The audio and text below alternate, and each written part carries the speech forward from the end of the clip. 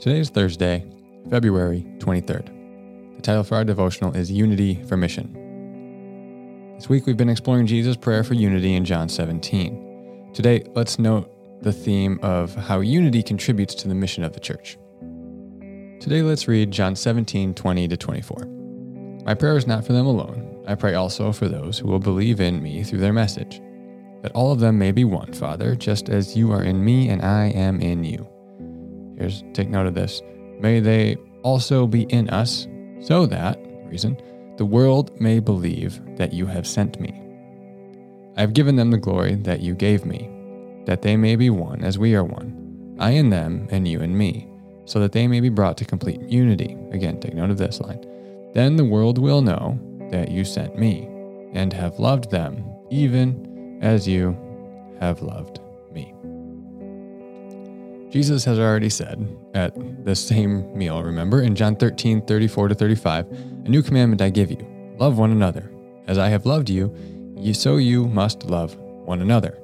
Note this, by this everyone will know that you are my disciples, if you love one another. Okay, these two are obviously linked. The unity we experience in the church is a result of the love that we share one for another. If we genuinely love one another as Christ has loved us, remember, this means giving up our rights and privileges for the benefit of the less privileged, then unity will result. As I said last week, I formerly thought so much of the disunity in the church was due to doctrinal differences. These are a part of it, of course, but the problem is more fundamental than theological differences. It's a failure to love one another as Christ has loved us, meaning in the way that Christ has loved us. This is a violation of what Jesus says is the second greatest commandment in Matthew 22:37-40. Now, if you watched the Super Bowl a couple of weeks ago, perhaps you saw the He Gets Us ads. Those ads caused quite a stir on Twitter, not surprisingly. Not a good stir either, as in people discussing the actual content of the ads, which I thought was quite good. Instead, the sponsors of the ad campaign were accused of spending too much money on an ad instead of giving the money to the poor. Rather comically, that's exactly what Judas said when the woman poured oil on Jesus. I digress. It was accused of being a hidden message supporting fascism even. Some accused the ads of not getting to the heart of the gospel and calling people to repentance, similar to the Jesus is my homeboy t-shirts. As expected, everyone just ran to their corners and used this as an illustration supporting their narrative. Personally, I have little problem with the ads or the money spent on them. My problem is that it just feels a little cheap or like a quick fix to a much bigger problem. The theory behind this campaign is that people will be receptive to the gospel if they only know that Jesus relates to our human experience.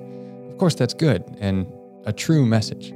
But the deeper issue is that the Christians that they know, people who don't believe in Jesus, the Christians that they know, they don't act very much like Jesus at all. The church's primary witness, our love and unity, which this text says is the reason why people will come to believe in Jesus or will know that Jesus was sent by God, is the love and unity of the church. Our love and unity are so in shambles that we're missing the bigger picture. It's like fixing a patch of drywall on the second floor while the foundation is caving in. It's like slapping a Band-Aid on a gunshot wound or plugging a quarter-size leak when there's a massive breach in the hull of a boat. Our missional foundation is cracked. We in the church aren't loving one another well, as evidenced by the resulting disunity that we see in the church. So, back to basics we have to go. This bigger problem of disunity and not loving one another won't be fixed by an ad campaign, no matter how good the message is or how good the production of the ad is. This is the hard work of discipleship and being conformed to the image of Christ. This is what is required to restore the credibility of the church. And as Jesus teaches, this love and unity that we share together will be the primary method of evangelism for the church. Trust is not restored quickly, and we shouldn't expect a quick fix to the disunity we've experienced in the Western church. Yet, we can trust that God is faithful, and the unity that He has attained for the church in Christ will prevail, even if we face a time of discipline and correction and disunity. Reflection time today, I invite you to reframe your perspective of evangelism to what Jesus has actually said, not our evangelical church culture. We tend to think that the heart of evangelism is boldness in sharing our faith, or inviting people to church, or to live ethically, or inviting people to an event with a speaker who can administer a moving altar call. These are fine, but they are shallow. The Jesus method of evangelism is his followers loving one another deeply and loving one another well. This is sourced in abiding in Christ, and as a result, the church will experience unity. This is what is to make the gospel look so appealing to the outside world.